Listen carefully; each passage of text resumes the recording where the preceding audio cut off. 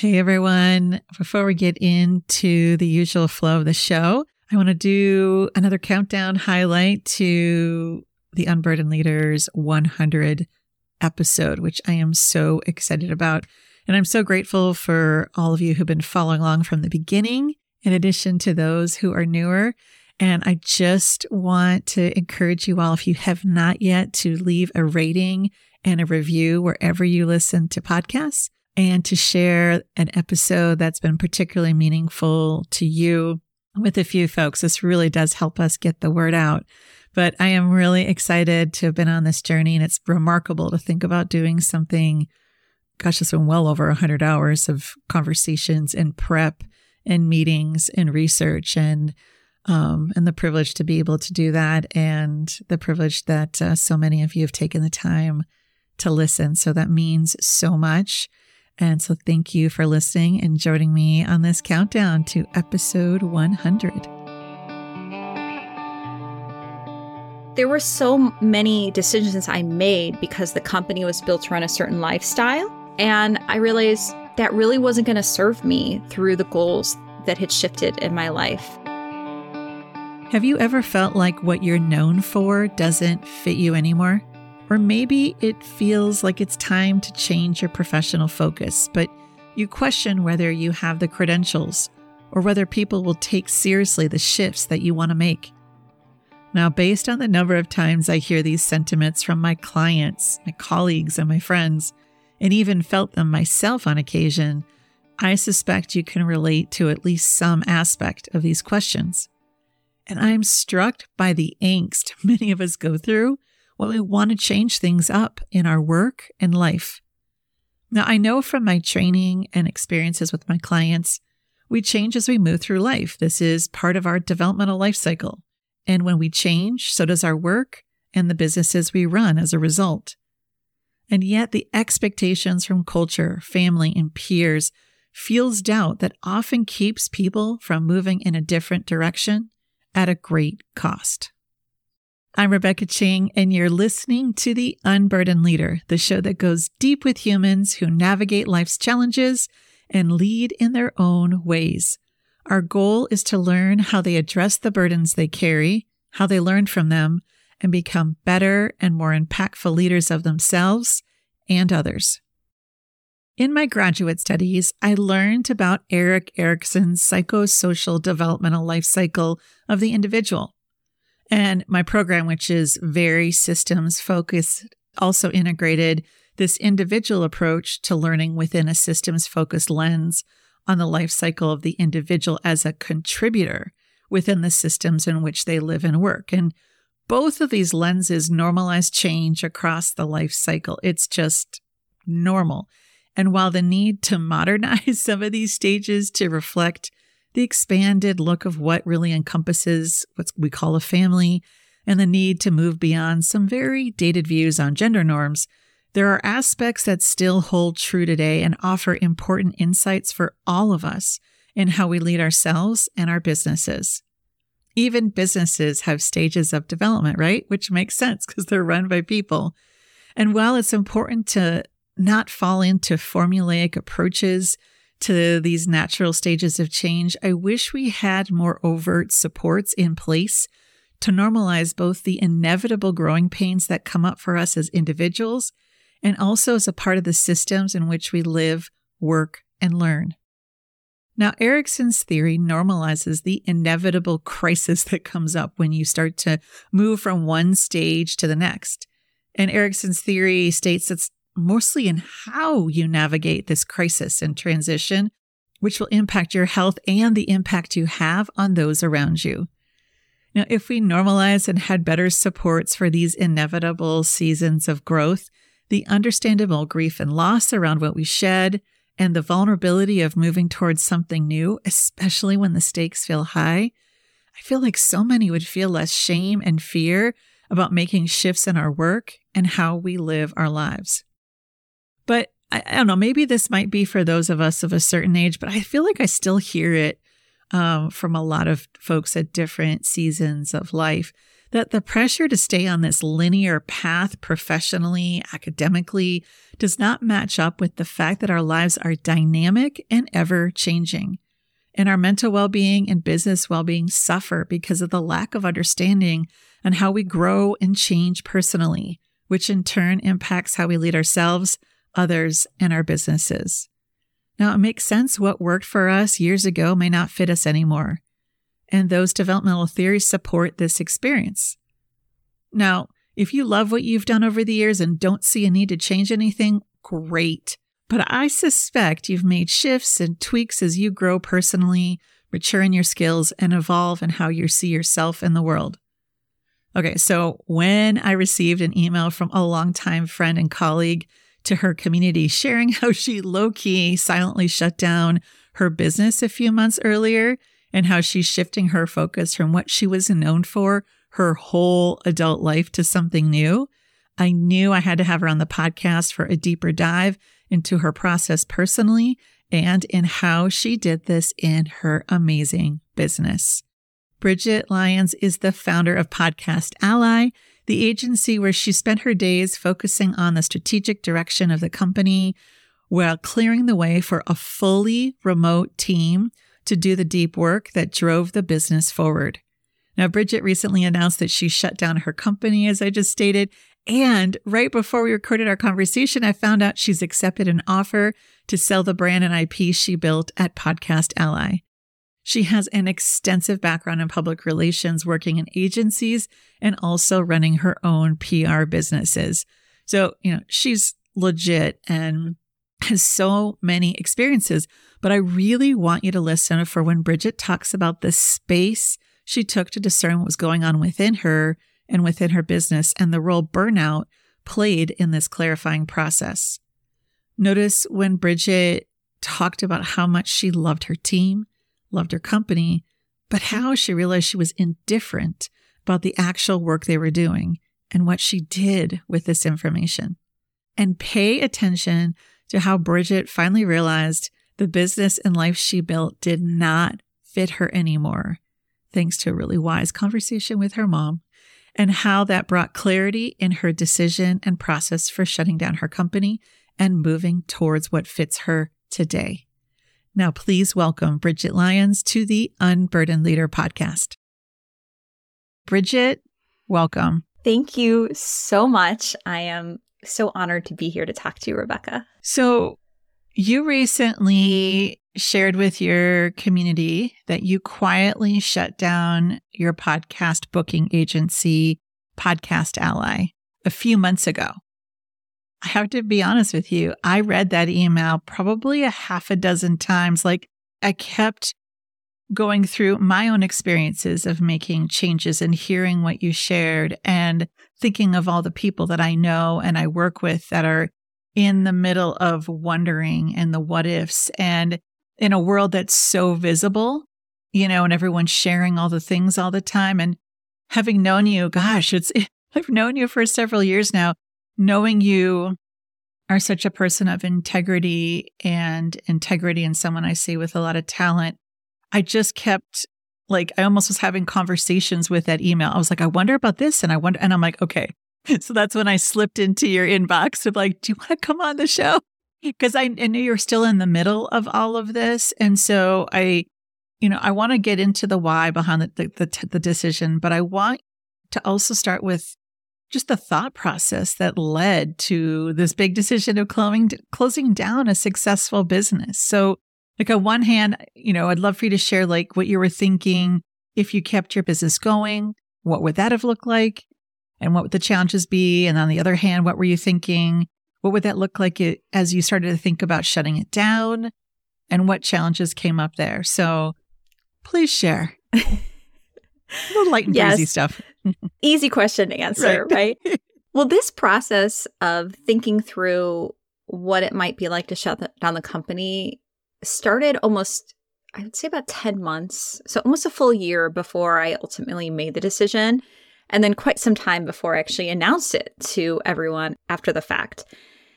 And I think we've all been in a position where we've fantasized just burning everything down and starting over, right? I know I've been through that many times in my life. And so to answer your question about what I was thinking, I think in the beginning, a lot of it centered around, are you just burnt out? Are you just fantasizing about doing something else? Like, is this real? Because my business was successful. And more important than that, I had something I was really proud of. I was proud of the team that I built. I liked everyone on the team that I had. I thought that they were incredible individuals with a lot of talent. And so thinking through disbanding the team was really emotional. It was really hard for me to work through that process. And also I built a lot of systems and processes and this whole database and this whole infrastructure in our company that I was so proud of. And I felt a lot of loss about the idea of leaving all that behind. Like, I imagine it just being this living, thriving thing that I had accomplished a lot in creating, and then it would just be like left behind in the dirt, right? And not have any life after I shut down the agency. So in the beginning, all of that was going through my mind. Like, what are you thinking? Why are you considering this? But the other flip side of that is that I had launched Podcast Ally as a brand and a business coming off of another agency I had right before COVID hit. And I had had the experience of building up a smaller team at that point who I just hired on, starting to build a company. And then when COVID hit, obviously going through quite a lot of economic hardship and then coming back from that with this very rapid growth. I had made some promises to myself in the aftermath of reckoning to that, which were things like, I'm not going to put the financial security of the team ahead of my own ever again, which is something I did during COVID. And so that was something I was looking at, because when I was starting this process, it was looking at the looming recession that we were all talking about that could be coming, and just knowing that my industry always got hit. And so I promised myself, I'm not putting the financial viability of the company or the team before my own, that we all had to be supported by the company in order for it to survive and earn its keep and earn its way. And that was very much at the forefront of my mind. Like, I'm not willing to self-sacrifice again, even though I know I can, and I know we can come out stronger on the other side. It just wasn't something I was willing to go through again. And so that was all the mental soup a year before I shut down.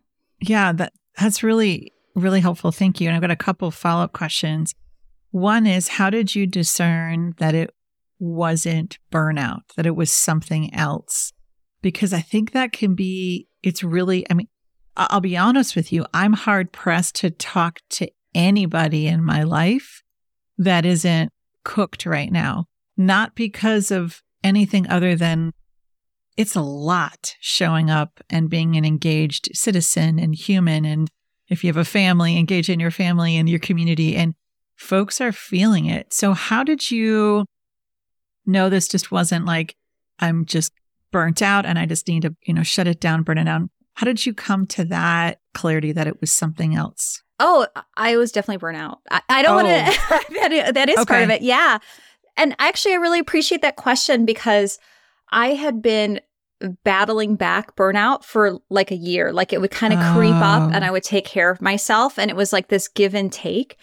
And I don't know a lot about like the clinical definitions of burnout, but I've read that it can take a few years of recovery. And so I felt like I was very much in that process.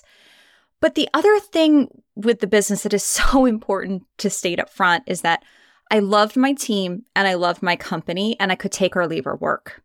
And so as my thought process evolved, one of the things that started coming up for me was, what if you took all this effort and this passion and what you built and what you learned and applied it to something you actually cared about? Not just the people who you employ that you care about, but work that you care about. Because I believe, like, I'm on your podcast right now, I really believe that podcasts are an important venue, that PR is very important for businesses. But I got into this work kind of by accident. I stayed in it because I was good at it.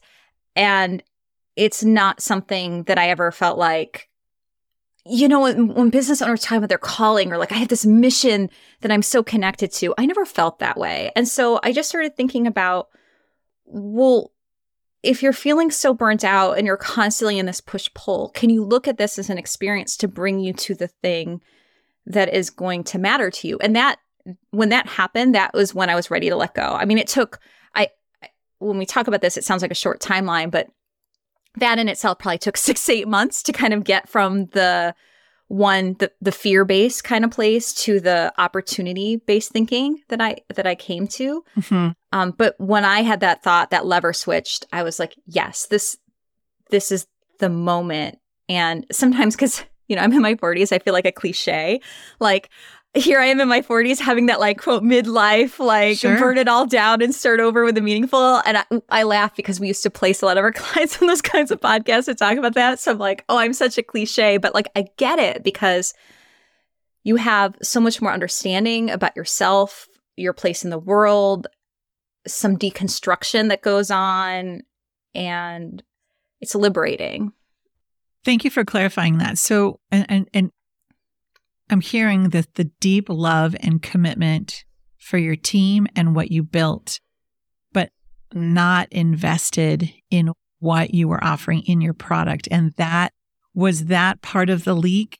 Was that part of the drain that you started noticing, or the main realizing, wow, I know how to do this building thing and I love who I've gathered, but I'm done with this work? And what would have things look like if you didn't make the changes that you made? What would life look like then? Yeah. And thank you for bringing that back around, because to keep the business going, we were at a point where we were very referral based.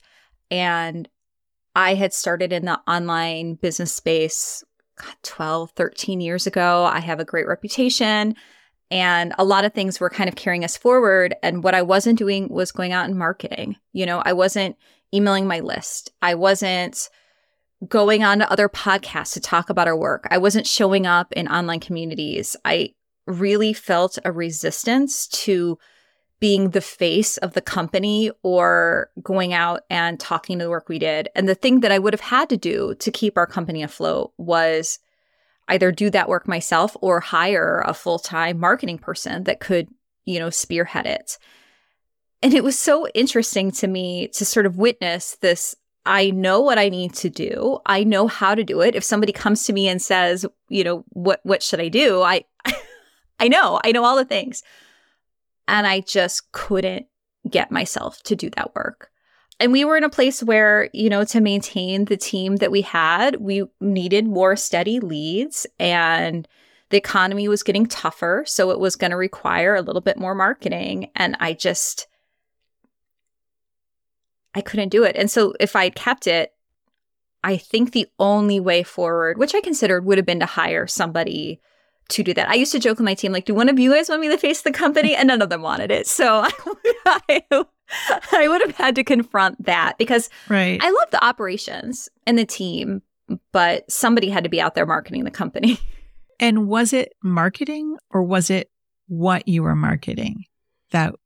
Or both? Or was it both?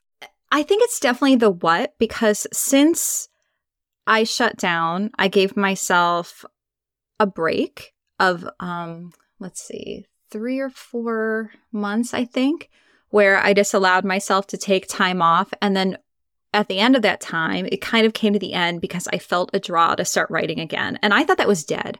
Like, I primarily have identified in my life as a writer. My degree is in creative writing. Like, that is my passion. And I thought that I had lost that forever. Wow. Because I could not, for the last few years, bring myself to write. And I think part of it is because, for me, the most interesting writing is a form of essay writing or blog writing where I start out with a kind of a question that I want to answer for myself. And through the writing, I discover something. And so talking about, why should you be on podcasts and how is that good for your business? Like, that's not exciting or interesting for me to write about and explore.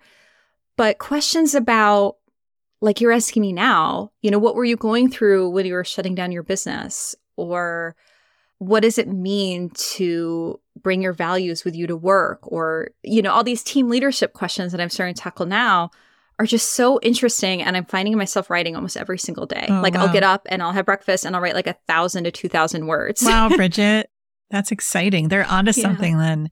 So there's a couple of things that you also mentioned. You're talking about feeling like a cliche. And I often say, because I hear that a lot from my clients, and I'm like, cliches are cliches for a reason. Like, and I think we often mock and shame natural developmental life cycle milestones. And because we're in this world of hyper optimization and overriding, and oh, you're just resisting marketing, and you need to go hire this person and do some mindset work. And all of that noise is out there.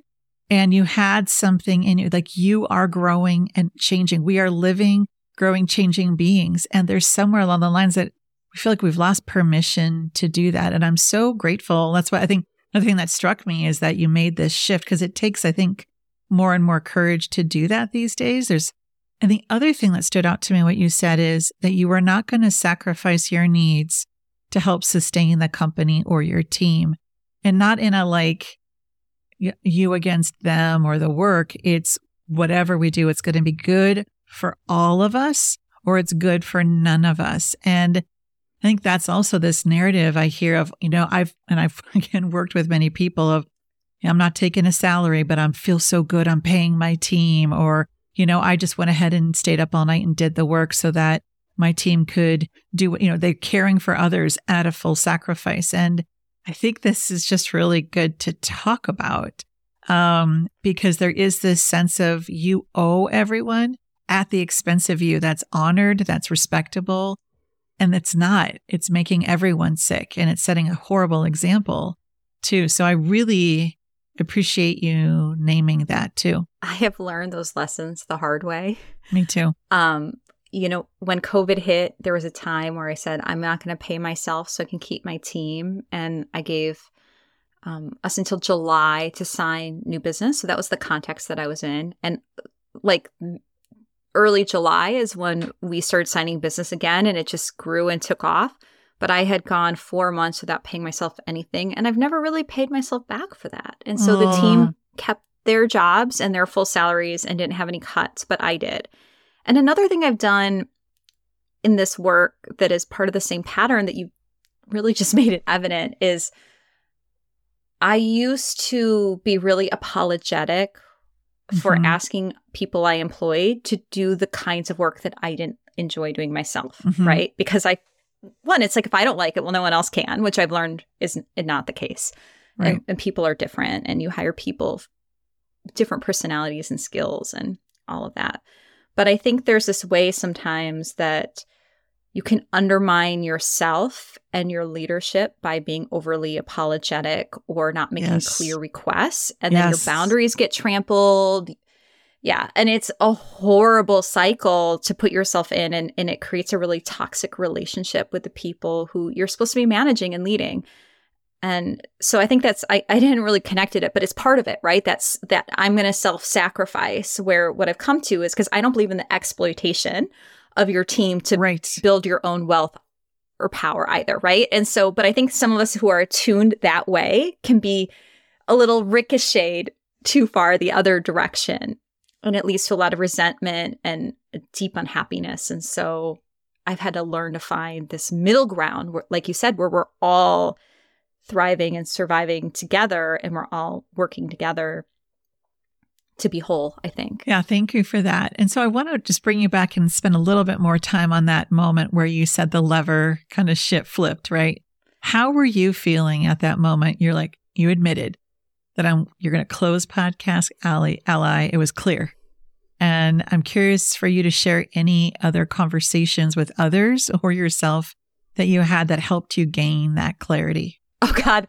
The first thing that comes to mind is, so when we were kind of discussing this, my husband, through this process, was also deciding to go back to his former workplace. So he works for a major Fortune 500 company, and he had left that, and we'd been traveling full time, and he decided he was going to go back to work, and we were looking at where we wanted to go. We ended up back in Sacramento, and then he decided that he wanted to buy a house. And part of that was we were a long process. But anyway, we decided we're going to buy a house. which brings up a lot because I live in California and houses here are expensive and it's a huge commitment. And taking on a 30-year mortgage when you're in your 40s is terrifying. So there was a lot of conversations with him and with my mom about that, who I talk to my mom every Tuesday. We have a phone date. We go for a walk together. You know, it's our like walk and talk for an hour. And she just kind of was saying something to me about priorities, about how I love to travel. We've been traveling full time for almost 3 years in a travel trailer. I love to travel. And she was worried that if I locked myself down into a mortgage, that I would lose that part of my life. And you know when somebody says something to you that you're like, I don't, like you have that resistance immediate? I really felt that when she said that. And I thought about it for quite a while. And I realized that when I thought about my priorities, they changed. I wanted the house. I wanted the travel. Whoa. I want to retire early, which is something else that's always been a finance. And I want to find a way, if I can, to make them all happen. And I'm going to put my mind to it because I believe big goals in your life don't happen if you don't at least try. You know, we don't always get there. Exactly. But, and I have a lot of privilege. Let me just call it. A lot of this is informed by the fact that I have a lot of different interlapping privileges in terms of how this family support I have, everything. So I have a big safety net to be able to do all these things. So I just want to recognize that's part of this. But you know what wasn't on that list? My company, because my company was built to serve my full-time travel and to support us and sustain us through that lifestyle. But I started to think, well, is Podcast Ally the best way to get all these other things that I want? What if I went to corporate for 5 years? Could I make more money? What if I did different kind of work? And I just had this moment of like, Podcast Ally isn't on that list of priorities anymore. It doesn't serve necessarily the next stage of my life the way that I've set it up. It served this nomadic life. And there were a lot of decisions I made running the company that held back our revenue because we were nomadic. And even though I often had to have service, I didn't want to have regular meetings. So there were things that we never offered to people because they might have required more of my scheduled time. Like there were so many decisions I made because the company was built around a certain lifestyle. And I realized that really wasn't going to serve me through the goals that had shifted in my life. And that was huge. So one thing I always say is like, notice when other people's advice just feels like, oh, and really lean into that because that for me is always a really good guide with what I want. It's a powerful trailhead when you have that strong reaction and to interrogate it. There's some good data there for sure. And that was a big light bulb then too, to go, oh, wait, the company I built was not for my priorities and the vision I have today. So there was that other piece too. One other thing that you've been writing about that really stood out to me, that it feels like is often the hardest thing for folks when they're wanting to make some really big changes in their businesses, is your commitment to open communication with your team and your clients while staying connected with everyone about these changes. And I can tell you, some people are scared, like, what if they leave? What if they leave? So I got to just keep it close to me. And I'd loved for you to share a little bit more. What is it that you cultivated that you felt like you could have this open conversation with those that you work with where scarcity didn't jump in and folks didn't peace out on you? Oh, this was hard. This was hard because I think every narrative and example we have is about keeping these things close to the vest. You know, when you're a CEO and you want to make changes, you don't talk to your team until the decision is done and you know all the ramifications. And one of the things that was really helpful for me at the time is that when I started thinking through these questions, I don't know what I'm going to do with the company. I need time to figure out, but something is probably going to change. I was going through the Daring Leadership program. So Brene Brown's Daring Leadership. And I was doing that with Nicole Lewis-Keeber. She was running a group who I know you're familiar with. And that was like a helpful framework for me because there's a lot of modules and training there about the values you bring to your work, how to communicate with your team. And so having that framework, it was just coincidental that it was all happening at the time, but it was so incredibly useful. Because one of the things that you had mentioned in the beginning, which really means a lot to me is that I'm a person of integrity. And it means a lot to me because it's my number one core value is to be in integrity with my own values and the ways that I show up. And so when I think about what that meant for me, one of the things I believe very strongly is that there's this way that we approach work that sort of infantilizes our teams and treats them not like fully autonomous adults with agency and ownership and leadership over their own lives. So we tend to do these really weird micromanaging things about the decision making that people can make in their lives. Like I had a friend recently who was texting us because she works for a company and they were having their annual retreat down the street from her house, and her boss told her that she couldn't sleep in her own home. She had to sleep in the hotel down 5 minutes down the road. It's like, you are not my owner. You don't get to decide what I do in my off time as long as I'm showing up for the things that are expected with me and we're laying out expectations. And so that's something that is a deeply held belief. So when I thought about what I needed to do with my team, I realized that my first obligation was to give them the information they needed to make decisions for themselves about whether they wanted to stay in or go when I was making this decision. And I think that we need to normalize the idea that people are going to come and go from our companies and that people are allowed to leave and that it's not necessarily bad. Like I've had people leave my company for these amazing opportunities and I just feel so privileged that they ever chose to work with me. Everyone who works with me, I feel that way. It's a privilege that they're giving you their time, their labor, their effort, their intelligence. And so if you look at it that way and not a right, then I think we owe them the information to make those decisions in their lives. So that was something for me that I decided very early on that I owed it to myself and to them to bring them into the conversation.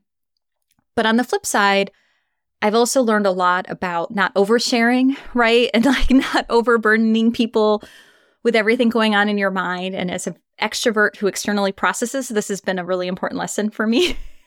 I'm raising my hand right now. Yeah. In solidarity. Yeah. I can definitely overshare. So I wanted to strike a balance. So what I decided early on was that, you know, this whole process started because I saw a recession coming. I knew what that would mean for our industry. And so it just started there. I said, I don't have to tell them everything going in my mind, but I'm going to tell them, like, here's what I'm seeing with the economy. Things are probably going to get hard. And by the way, let's talk about what that means. What can we do as a team? And we came up with actually our most profitable offer that was really successful through those conversations that probably kept us going a lot longer than I would have otherwise because it was so fun and great to see them come together and create that. And as my time and decision making went on, I just let out more information and tried to be really transparent about where things were and where I was as I was kind of coming to the decision until we got about 6 weeks out from when I was like, okay, I'm closing. And that's when I was like, okay, I know now I have to tell everyone. But it was a multi-month, 8 months of communication leading up to that, knowing full well that people could decide to leave at any time through that process and just having to accept it. And did you have a mass exodus or anyone key leave?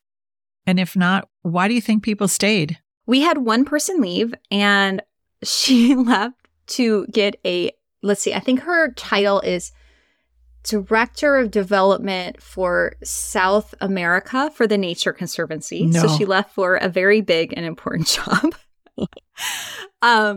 So we were very happy for her. And everyone else stayed. And I think they stayed for a few reasons. One is because I pay a good wage compared to our competitors. So I think for a lot of people, it was worthwhile to stay with a company while the company existed because they made more working with me than they would with, I think, any of our competitors. And we also had just a great culture and environment. So my folks came in, we had bands, so most people worked part-time. Actually, everyone worked part-time at the end. I had full-timers before, but we had most people part-time. They set their hours. They worked during those hours. And we got really cool people. Like Santiago on our team was a musician, and so he had time to work with us and time to work in his music. Sam does podcast production. He worked with some other podcasts. And so they all had these really full lives outside of the company. And I think the company enabled them to have that kind of work-life balance that they wanted. And so I think I can't really speak for them now. I wish I knew more, but I think it was really just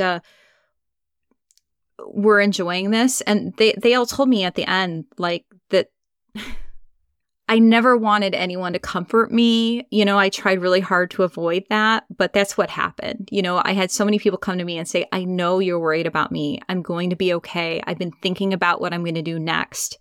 It's okay. Like, I'm going to be okay. I've been thinking about this. And so I think they had the time to decide what they wanted and make their contingency plans and decided to stick around. Were they comforting you, or were they honoring how much you genuinely cared about them, and so they were more respecting you is kind of my sense. It wasn't like, we got to take care of our boss and is she okay? I don't want her to worry. It's more of, I know that you care a lot about us and we're good. Like that feels different to me. Am I hearing that right? Yeah.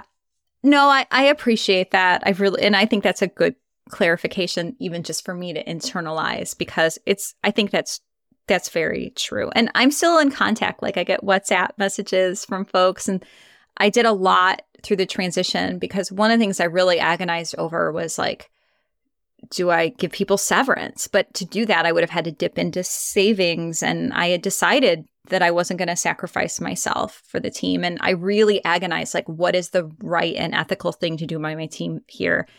And the balance I struck was that I gave them more notice. So about 6 weeks of notice. And that I made a commitment to help everyone find projects. So freelance projects or employment to line up. And there's the people who wanted to keep working with Podcast Ally clients or leads on their own are doing so. So we were able to work that out. Mm-hmm.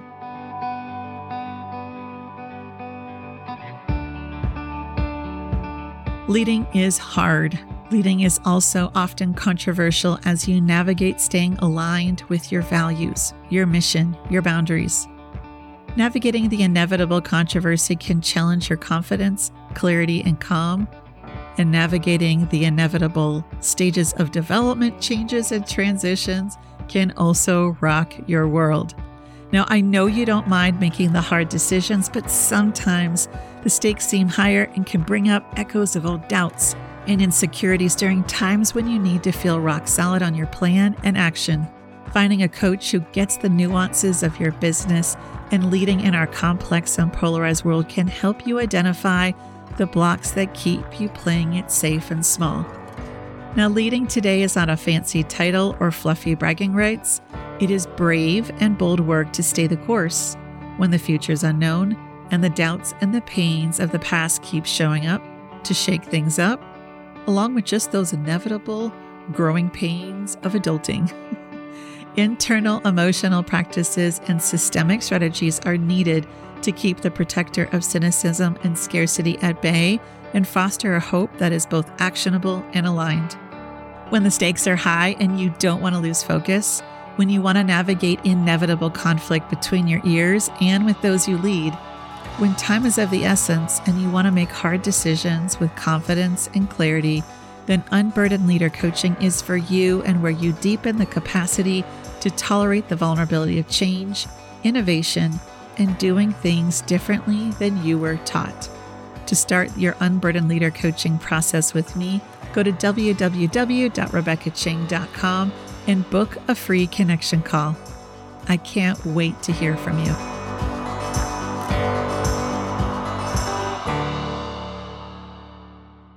One of the things I hear a lot from leaders, and I think there's a trope about that's not great, like especially the younger folks are just entitled, and I think, no, they're just tired of, they don't want to be exploited like we've been, And yet I think every generation has folks that just want to coast, that want to dial it in and get all the benefits too. I don't think that's a generational thing. I think that's human personality, whatever that may be. But I'm not sensing there was, like, as you were like, I want to give them the best thing I possibly can. And what I think is the best is actually something I can't do. I can't do severance. And I'm not sensing that your team had resentment or bitterness or feeling like you owed them. What was going on and what dynamics were contributing to that mutual respect and that mutual understanding? I have to believe that on their end, it was that transparency, not being blindsided. Yeah. Right. And so everyone was able to think through what that would mean for them, what they wanted to do. They all could have left, right? And they had all decided to stay. Like, it wasn't just like they were tricked into staying because I didn't share the information with them. And I think that was a big part of it for them. I would think the other piece is just that I'm trying to find the word. I want to say we had like this respectful environment, but we had this environment in which I took a lot of care to name and call out everyone's like very positive contributions and attributes. And so one of the things I really believe in that contributor culture is that you should give praise publicly and give correction privately. And so I was consistently individually, but also in our team meetings, having this culture of recognition and recognizing people's very specific talents. And so reinforcing that with them, like what it was that they had that was really special for the team.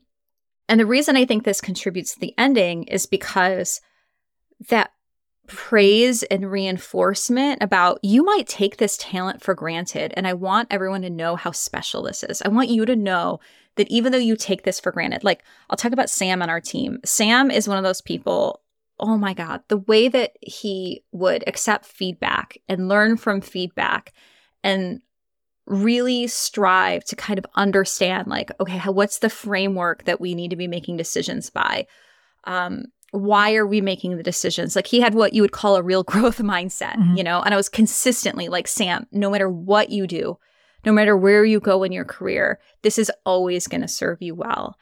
And so I think when you have that belief and knowledge in your own strengths, it helps you envision, okay, what can I do with this? Rather than feeling like beaten down, you have that feeling of like, there's something that I have that is special that I can bring to my work, and a feeling of optimism. So I would hope that was a big piece of it. And then the respect on my part, it's so hard to talk about this without getting so emotional. Like our group was special. Rebecca, it was like, I love to brag on them. I never once had to follow up on a deadline in 2 years. Everything got done.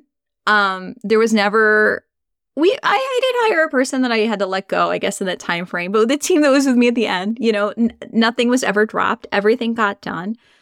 There was no drama or pettiness on our team. Everyone got along really well. There was a dynamic that had been forming at the end, which made me so proud, which is that folks started going to each other for advice and for help, and not just for me, which we were a fully remote team, and so it helped that some people knew each other beforehand and were like local to each other. But I also did a lot of work to, again, point people's strengths out and connect them and make sure they all know like who's the best at this thing that you can go to. And one of the things that had happened too, well leading up to this decision, is that I had really started turning to the people that were working for me more as like my mastermind. So, when you have your like self-organized business mastermind and you're like, oh, this is what's happening, what should we do? I had started to organize like work groups. So here's some questions I want us to work on. Who wants to sign up for a work group? Come together with some recommendations, or we have this process, or this is what's happening in the industry.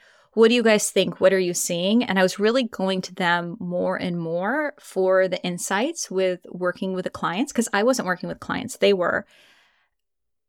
And watching everyone blossom and hearing their contributions and the way that they were thinking about our clients and our industry and how we could approach the work was like so intensely rewarding for me to see them grow into that space.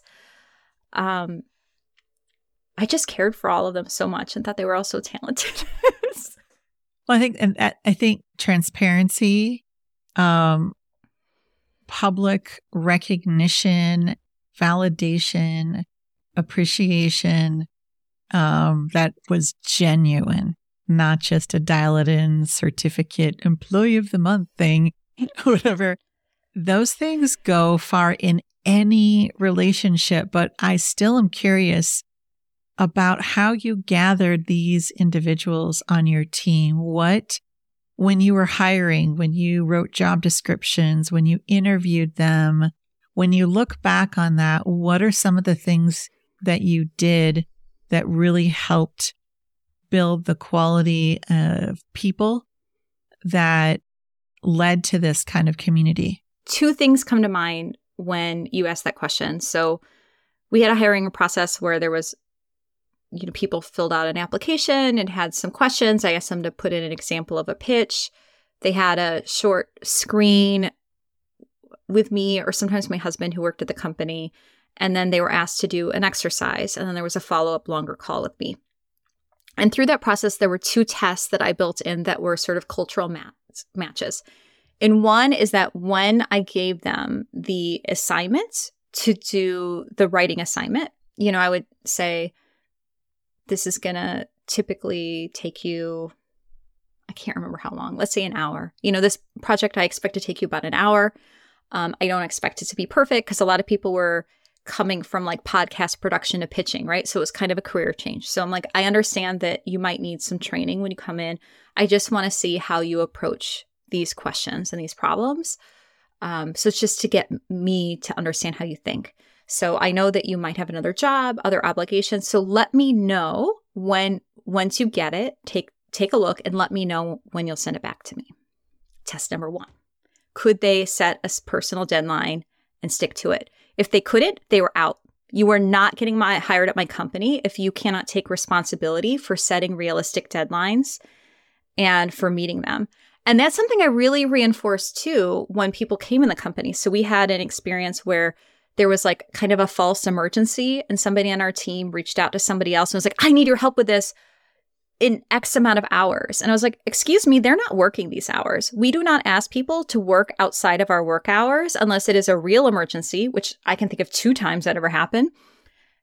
You can't ask your team members to do that. You can't treat them that way. So it's something I reinforced once they were inside, like setting reasonable deadlines with ourselves, with our clients, and sticking to them. Mm-hmm. Because on the flip side, if you set something unrealistic, I don't care what it took, you were going to keep it because you're the one who set it. I wasn't going to scramble and fix that for you. So it's something that I did in the interview process that we mirrored once they were in. So that's the first thing. Testing that people could hold themselves accountable. And then the second thing is that when they did their assignment, that first call with me afterwards, we went through it together.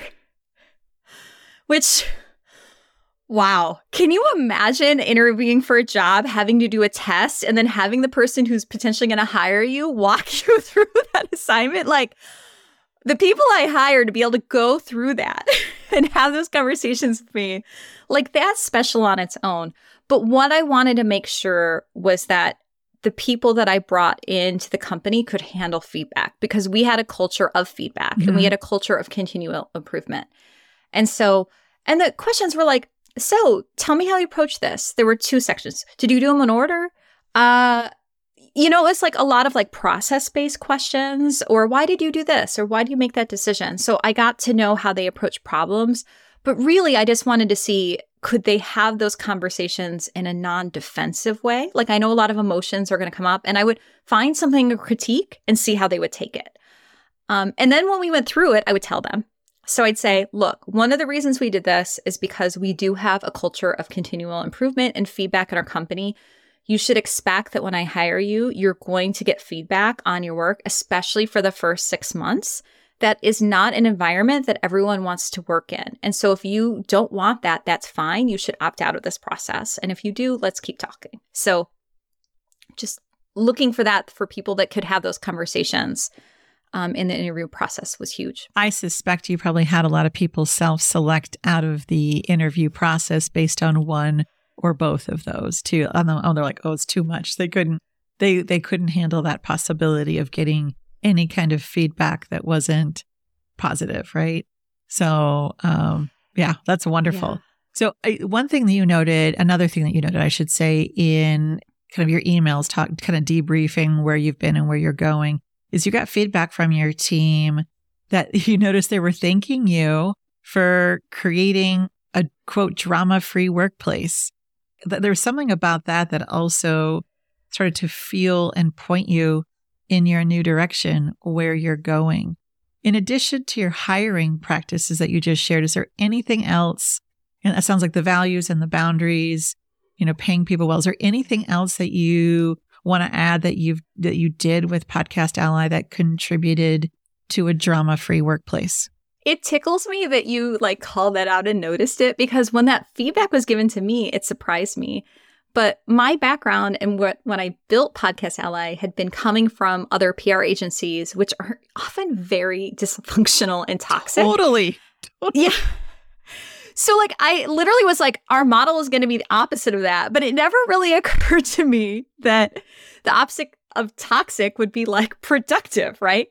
And so a couple of things that I want to call it. So I mentioned this one, so I won't belabor it, which is praising in public and correcting in private. And I'll just say, I had a boss who would never call you out individually, but she'd come to the staff meeting and talk generally about things people were doing that were annoying her. And it's so bad because the people on your team were the most responsible, or the ones who are going to feel the worst. And the people who are doing the problem are just unbothered. Totally. Yeah. Yeah. So I always thought that was really important, that you want to give a lot of public praise, but you also can't back away from addressing those issues and having those hard conversations with people. And so you've got to do both, right? You've got to do both. Another thing that hasn't come up yet is that our work was very public in a way that's not common. So we have a media database where we would log and track all the work that we were doing, and all of the pitches actually came from one inbox. And so there was no hoarding of, this is my relationship, this is what I do. We were always looking at what were the best pitches, what's working, and sharing. And you could see there was visibility into everyone's work. And I think about that because if I had been in my 20s working environment like that, I probably would have had a nervous breakdown, to just feel like my work was so public. But it also contributed to this feeling of it's expected that we're going to learn and grow, and that things in the market are going to change, and we're going to have lots of open, judgment-free conversations about what's working, what's not working. You did this interview with Charlie Gilkey about his book, and you were talking about staff meetings, and he talked about sometimes you do things to set a tone in a meeting, but you don't need them forever. I'm like, oh my God, we did that. We used to do this thing early on in our staff meetings where we would call out what's one thing that went really well this week and a challenge that you need, and is there anyone on the team that you'd like to thank for their help this week? And after a few months we dropped it because it started to get kind of repetitive. But it was so nice because it made it really normal to air out the things that people are struggling with, and also to give each other recognition for their help. And so I just think that it's all of these elements kind of come together where feedback is normalized and not a problem, and helping each other is normalized and not a problem, where hopefully you gain a lot of trust that then if you do need help, you're not going to be criticized for it. I think that all really contributes, because then you don't have this competitiveness where you have to push somebody down to bring yourself up. I was just thinking about that. So it's another level of transparency that you cultivated with the kind of the one email piece, but it was tolerable enough. It was, and I try not to use the word safe enough, but it was tolerable, safe enough that they could dare to do that, because they knew they'd be just encouraged to be better if they made a mistake. It wasn't about shame. And so shame isn't a part of your leadership or your culture. Those public call outs, we remember those. We remember those back to when we were a kid. They stay with us. Yeah. And so that's really powerful. I have a mantra at work where I was if there's a problem, it's a system failure, not a people failure. Ooh. I believe that deep in my core, that people want to do good work. It is the environment. If people are showing up and not doing great work, I think it's the environment, it's the culture around them, or often it's the systems you've set up in your business that have incentives set up that aren't actually helping people. I'll give you an example. In our company, like a really easy way to fail would be, if a client doesn't know about an interview and doesn't show up. And if somebody's job is to like help them keep on track and help them remember, and that doesn't happen, we look at like, okay, what do we do to remedy this situation?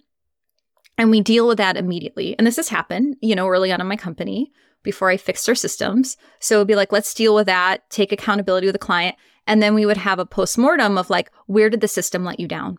Why wasn't it easier for you to make this happen? Is there something that we should be building out? Where did the system let you down? Mm-hmm. I think that we could ask that question in so many different arenas. Instead of where did I let you down, or where did you let you down, or where did you let your team member down? It's where did the system? I just love that so much. Thank you for naming that. I want to shift a little bit more to something else, like you said, because these emails have been so dense of good stuff that got my brain going. So you talked about the difference between your passion and what you're good at, and sometimes how they get conflated. And in this process of figuring out, oh, wow, like what you created, the team you created, the systems you created, amazing, but you weren't excited about the work and it wasn't supporting your updated values and priorities. You also discovered kind of this interesting differentiation and maybe a conflation. So what is your relationship with what you love to do and what you're good at? And when have you confused the both? And when are they kind of the same? I think the confusion comes in when what you're good at gives you satisfaction or the ego boost, right? Where you can be tricked into thinking that you're loving what you're doing because you're loving the results. You're loving the recognition or the feeling of accomplishment. At least me, like I really value other people perceiving me as intelligent. It's something it's just, it is what it is. And so when I do something and I get that kind of feedback, oh, you're so smart. No one's ever put, I eat it up. It's like, but it's like dessert. It's short-lived. You will have an energy crash after the fact, or like the doing of the work isn't filling you up and giving you the energy. It's like the praise that you're getting after you've done it and it's in public or the result is happening. And so for me, that's how I kind of distinguish that. Like, am I hooked on the praise or am I enjoying the process? Whereas when I think about the work that I love, I'll be all by myself and I'll say out loud to myself, because extrovert, God, I just wish I could do this all day. I just wish this were the only thing I'm doing. And you feel like you can just get lost in it for hours and your energy isn't flagging. And you just feel like the more you're doing, the more that itself is feeding you. So for me, that's how I can tell the difference when my ego is hooking me in versus when I'm truly, I guess, intrinsically motivated to do something and that I love it. Yeah. And I think, Elizabeth Gilbert talks about how sometimes you just have to eat a shit sandwich, in your work. You have to sometimes do things that we don't want to do or that maybe we're good at, but it isn't our passion or, however, and sometimes that's just reality. But I like for where you're at now, then what are you discovering what you love to do and how is that different from what you have been good at and maybe what you're known for? So the things that I love to do were built into my work, but they weren't the focus of my work. So in that way, it was hard because I was getting a lot of it. And I think that feeling of like, I could have just kept on that way, maybe kept me from making this change sooner, or feeling like I have expertise in this one area and you're not even preparing to talk to you today and looking at your guests and thinking, who are you? But I'm like, well, she's just going to ask you about your experience. It's okay. But it's like, who are you to speak on these things with your limited experience and worldview? But the work that I love is I love working on those systems. So when I say, what's the systems failure, it really helps that I like getting an answer and then going to fix it, right? I loved putting together automations and structures in our company that made it possible for our team to be more creative. That's what I saw my primary role was, is clearing the path for them to do their best work. And I also love grappling with these questions of leadership. And I find myself listening to a lot of podcasts about the nature of work and labor theory, monetary theory, on all these different structures and systems we're in. And I just find myself so captivated by these questions and ideas. And I'm like, this is the area that I want to contribute to and see if I can participate in. So that's what I'm trying to do. I appreciate that. And I don't know if it's my therapist parts or my leadership coach parts or both of them, want to say who you are to talk on these issues is a person of integrity with depth and experience and heart, someone I trust, someone with lived experience that's doing something that is not being done. There are so many books and theories and studies done on how to lead teams, and I still am working with people that are struggling or in such toxic situations. So you are a thought leader in this space. You are someone who genuinely cares. And so, you're someone who is open to coming on, having a conversation without it all figured out. So you're a courageous person. So that's who I see you as. And I just think that's important to name, because I think when we're in those times of change and transition and we're shaking up the snow globe, moving away from the things that give us that certainty anchor of I'm okay, I'm safe. It's important to remember who we are and those things that maybe the world doesn't always acknowledge, and the things often that we are passionate about, or not even passionate, but really love to do and give us another sense of meaning, maybe aren't the things that the world knows us for. And that can be scary to move away from that. And having done that multiple times in my life and be like, what now? So I just wanted to make sure I named that, that part, especially the women internalize that. And so I think it's just important to speak back to those doubts and to say, I'm really glad that you are speaking to them here. So as we're winding down this conversation, I'd love for you to talk about kind of your understanding of success and how that's changed since you were younger. I come from a family that is very well educated, very accomplished.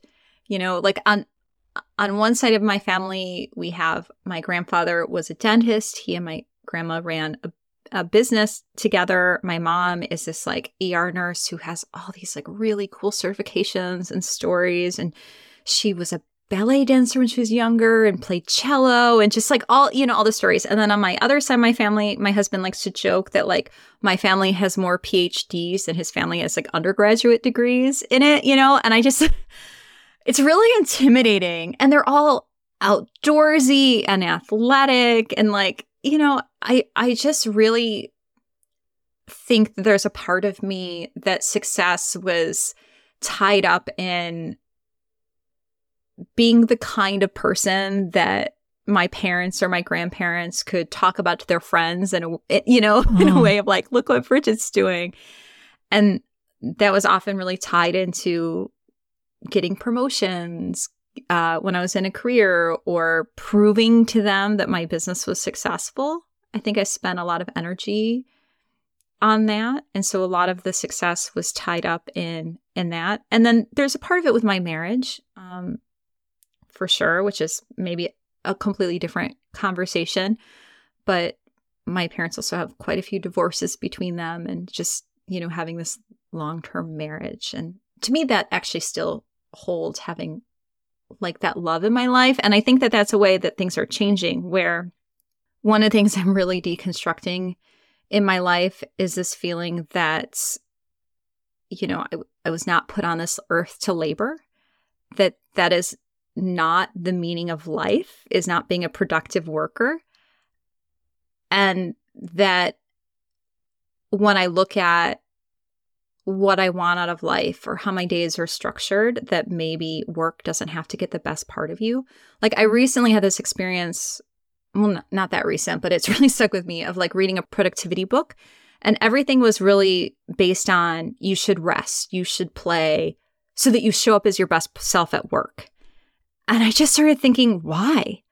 Why does my work get the best of me and not my husband or my family? And then revolutionary, radically, or me? Why don't I just get to have pleasure for myself? Or like I love to read and like curl up all day reading. And I had this thought of like, 10-year-old Brigitte would be so thrilled that you spend so much of your adult life reading. And yet I feel deep shame for the laziness of lying around, and I will read a whole book in a day and I feel guilty about it. And I'm like, but that is like the best possible life I could have imagined for myself as a child. And so that's what I'm really deconstructing, is a deep fear of being lazy and understanding what that means and where that's coming from and why I should feel that way. And who cares if you're being productive, if you're happy and filled with joy. So I don't know what my definition is now, but I think I know what it's not. All right. Before you go, I've got some quick fire questions that I often ask guests at the end of shows. So speaking of reading, Brigitte, what are you reading right now? Yes, I am reading all things escapism. I read a lot of fantasy and science fiction. And some of those books are really bad because I get all my books at the library and they're free. But one of the best books I've read lately is this novel. It's called Tomorrow and Tomorrow and Tomorrow. And it's about these two friends who are video game developers. And I'm also like a big gamer. So like that really tickles, all my nerdy passions. But it is just this like the most lovely, beautiful book about friendship. I do have to give a content warning. There is like partner abuse is one of the themes in the book, one of the characters. And so if you can't read that, like you probably don't want to read this book. It's a device in the book. So it does happen. But the book is just beautiful and sad and wonderful. And I loved it. I recommend it. Thank you. Thank you for that rec. What song are you playing on repeat? I have been listening to a lot of Janelle Monáe lately, and I love her song Yoga so much. This song is like ridiculous, but like I cannot stop listening to it. So scratches an itch. And if I recall correctly, you're also a certified yoga instructor, correct? Is that the right title? Yes. Okay. Yes. But her books, if you haven't heard that, they're like such a vibe. Like a lot of her music, I think, is very inspired by Prince. It's just very nice to listen to. It's so fun. Good. What is the best TV show or movie that you've seen recently? I'm not a big TV and movie person, but I did see the Barbie movie in the theater with a friend of mine. And it was so nice to see a movie that actually like reflects the female experience and has female references. And it was just so fun and wonderful. What is your favorite piece of 80s pop culture? Well, I'm a nerd, so Star Wars. 1,000%. Okay. Check and check. What is enough said. What is your mantra right now? I already said it. You weren't put on this earth to labor. There we go. Wow. Repeating that to myself like on the daily. And what is an unpopular opinion you hold? Maybe that's your mantra. Well, it's related. I have a lot of unpopular opinions, but I would say the strongest that I think shouldn't be unpopular, but is that every job should pay a living wage. And it's the social contract. If we show up to work for 40 hours or whatever the agreed upon work week is, 32 hours, we should be paid enough to live and get by. And if you're not paid enough by a company, then the taxpayers are picking up that burden for those companies and organizations anyway. Like every job should pay a living wage. And if your job can't, then I hate to say this because I know a lot of people listening to this are going to be mad. I might have been mad. Is maybe your company shouldn't exist. Oh, I can't believe I just said that aloud. Can we add? No, like we're going to keep it in. We're going to keep it in. And that includes you, the founder. I mean, I get you've got to sacrifice sometimes, but there's a point, right? You should define this for yourself when that point is. I really appreciate you naming that. And who or what inspires you to be a better leader and human? Oh my God, this is so cheesy, but I'm going to say my husband. So Lucas, like I said, works for a Fortune 500 company. And before he left the first time, he was named by his team. Like he had like the highest employee satisfaction in almost the entire company. And they don't provide a lot of leadership training. He's gone out and done a lot of work to self-educate himself when he got promoted. You know, he was like a worker and then promoted up and had to do a lot. And when I was running the company, we would go for these with him out in the desert, you know, while he wasn't working, we'd go on these long walks and talk through things. And, well, this is why you would do it, but why would you do it that way? And I've learned a lot from him. Brigitte, where can people find you so they can stay connected to what you are working on and where you're going? I feel the worst podcast guest. I would yell at my clients, but, you know, because I'm in transition, I don't have like a new home yet. Podcast Ally is actually being sold. So I've accepted an offer, but for now, I'm still writing emails. I know this just happened this week. Obviously, we've got to do the due diligence. Yeah, I'm excited. But for now, I'm writing emails on so if you go to podcastally.com on the blog and sign up there, you can get them. Or I've been cross-posting them to LinkedIn. And I'll probably sign up for like a Substack or something, or revamp my old website eventually. But right now, I'm just trying to keep things as low pressure as I can. So probably LinkedIn for Brigitte Lyons or the Podcast Ally site. Well, keep us posted as more sites come up. We can contact you. We'll make sure to link it to stay connected with you and all that you're working on. Brigitte, thank you for taking the time to come on today. I really appreciate it. I know many people are going to get a lot out of hearing your story and your wisdom. So thank you so much. Thank you, Rebecca. Appreciate everything you're doing here. Before you go, I want to make sure you take with you some important learnings from this Unburdened Leader podcast conversation with Brigitte Lyons. I appreciated so much of this conversation, and most importantly, how she took the space and time to make her decision to close down and eventually sell her business. Like to make sure, is this like a burn it down thing? Is there something going with me, or do I really need to make a change? And sat with those hard questions. And in that process, she was open with her team, which was incredible to me.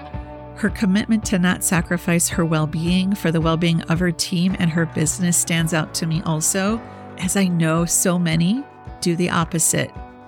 And it was so clear how Brigitte's systems, values, and ethics that were already in place led to her transparency with the team, so scarcity and fear did not take over when she needed to make a big change with her work and her life. Brigitte offered a beautiful case study for us on how to move through the normal stages of development in our life and our business without sacrificing our well-being and our values. The call for us is to stay clear on our values, to make sure we have solid systems and practices in place when the times are good, which will help us move through the normal crises and stress of inevitable changes in our developmental life cycle of our own lives and in the businesses and spaces we lead. And this is the ongoing work of an unburdened leader. Thank you so much for joining this episode of The Unburdened Leader.